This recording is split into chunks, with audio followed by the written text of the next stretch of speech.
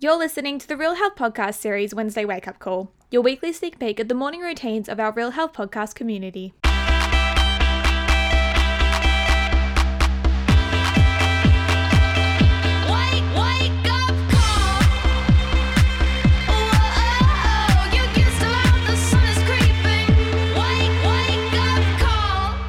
It's time to put in a wake-up call to today's guest.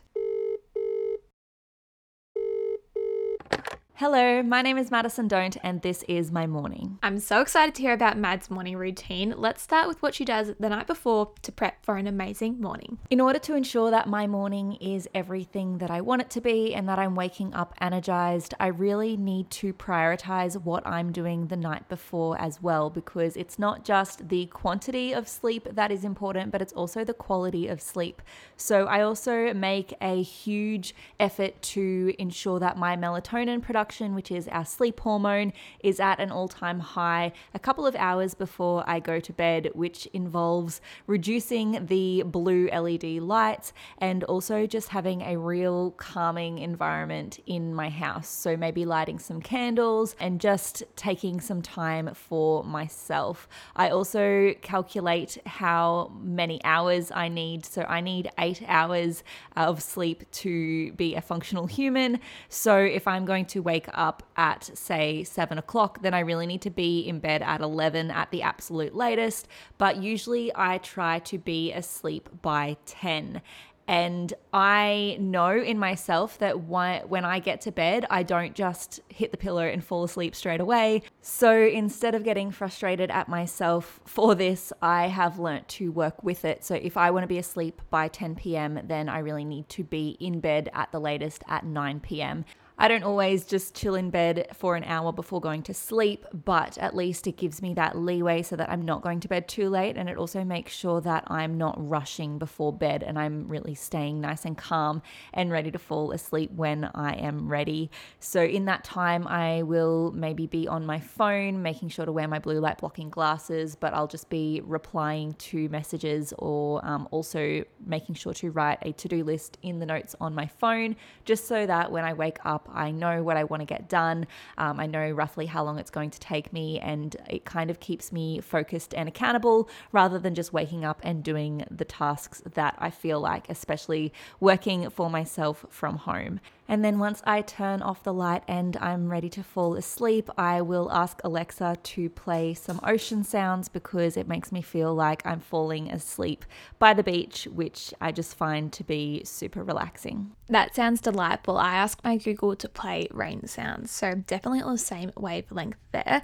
Let's chat about what time Mads wakes up. So in the morning, I love to get up and out of bed at 7 a.m., but I am someone who can't just get up on the first alarm. I do need to set a couple of alarms, or I have really been enjoying listening to a morning guided meditation. So what I will do is I'll set my alarm for 6:45, and then at the first alarm I will roll over. I'll go on my Insight Timer app, which has some really good meditations, and I will search for what I think I need for the day, whether it is a meditation to reduce procrastination or to increase focus or motivation, maybe a meditation to reduce self-doubt, whatever I feel like I'm needing in that moment when I wake up.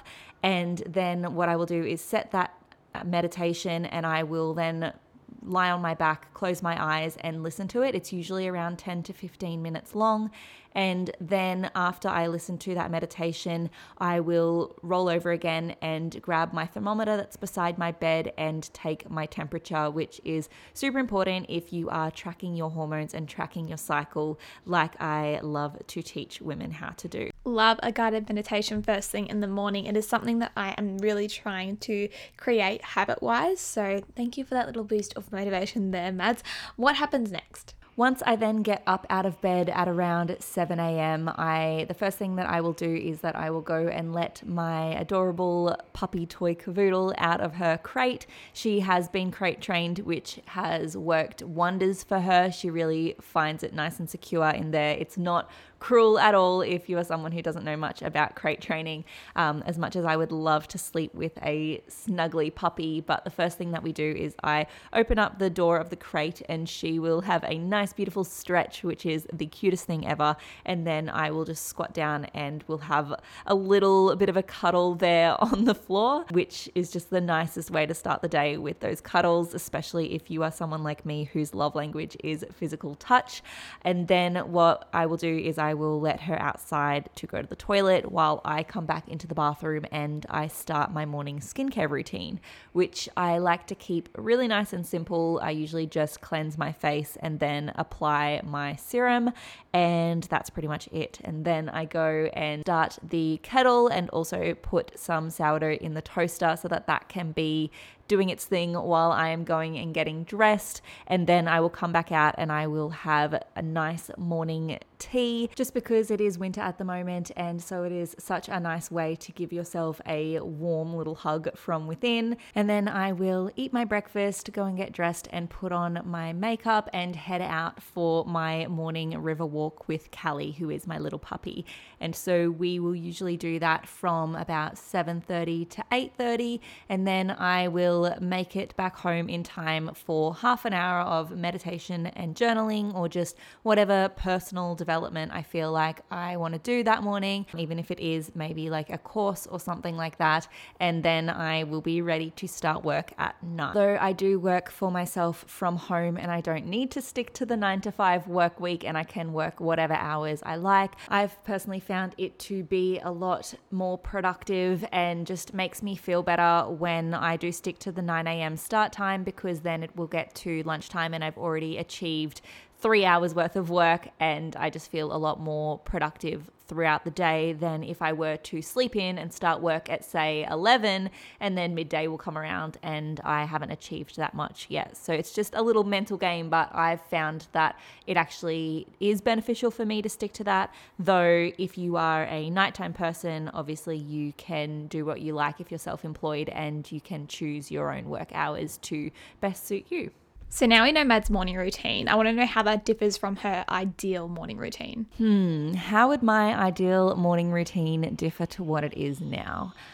The only thing that I can think of is that I kind of wish that I was a little bit more of a morning person. I do find it quite difficult to wake up any earlier than 7 in winter and 6 in summer, but that's not usually early enough for the sunrise. And I really do love sunrise and sunset. I just think they are the prettiest thing. So I think if it was more automatic for me to get up a little bit earlier when it's dark and actually be on my morning walk for the sunrise, I think that that would be a beautiful start to the day. But at the moment I am enjoying a little bit more sleep, particularly because it is a little bit colder, and yeah, I think that's probably the only thing that I would change. I want to know what Madison's morning non-negotiables are. My biggest non-negotiable in my morning routine, which it seems weird to say because sometimes I don't get to this every single morning, even though I'm calling it a non-negotiable, but I do notice a huge difference between the mornings that I do get to fit this in and the mornings that I don't, and that is my river walk. I just love being around water. I love being outside in the fresh air, and I just notice such a huge difference in my mood, my energy, my productivity throughout the day when I actually do get to make time for that morning river walk.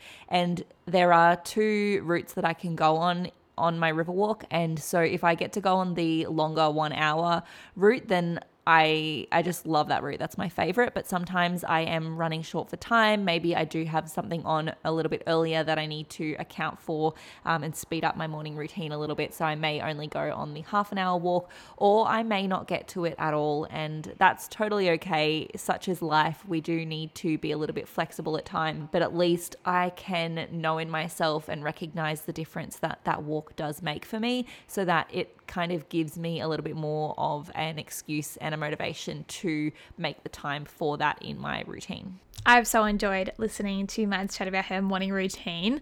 I'd love to know what her best tip is for you guys at home. My number one tip for creating a morning routine that works best for you is to have a strong why and be very aware of it. So don't just go on a morning walk or meditate or journal because you've seen it on Instagram and it looks good, because if that is your reason why you're implementing the things that you are into your morning routine, then it just won't last. Whereas if you have a strong why and you know that you feel so much happier, so much more energized when you go on your morning walks, or you know that you feel more clear, more focused and less anxious when you do the meditation and the journaling in the morning, then that is going to be a lot stronger of a motivation to do those things every morning and to show up for yourself than if you're just doing it because it's kind of like the thing to do or it looks good. So anything that you implement into your morning, whether it is Insta-worthy or not, just make sure that you're doing it for you and that you have a strong motivator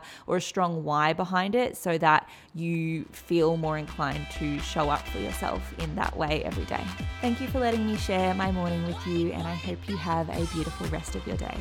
Thank you so much for listening to this episode of the Wednesday Wake Up Call with Madison Doan.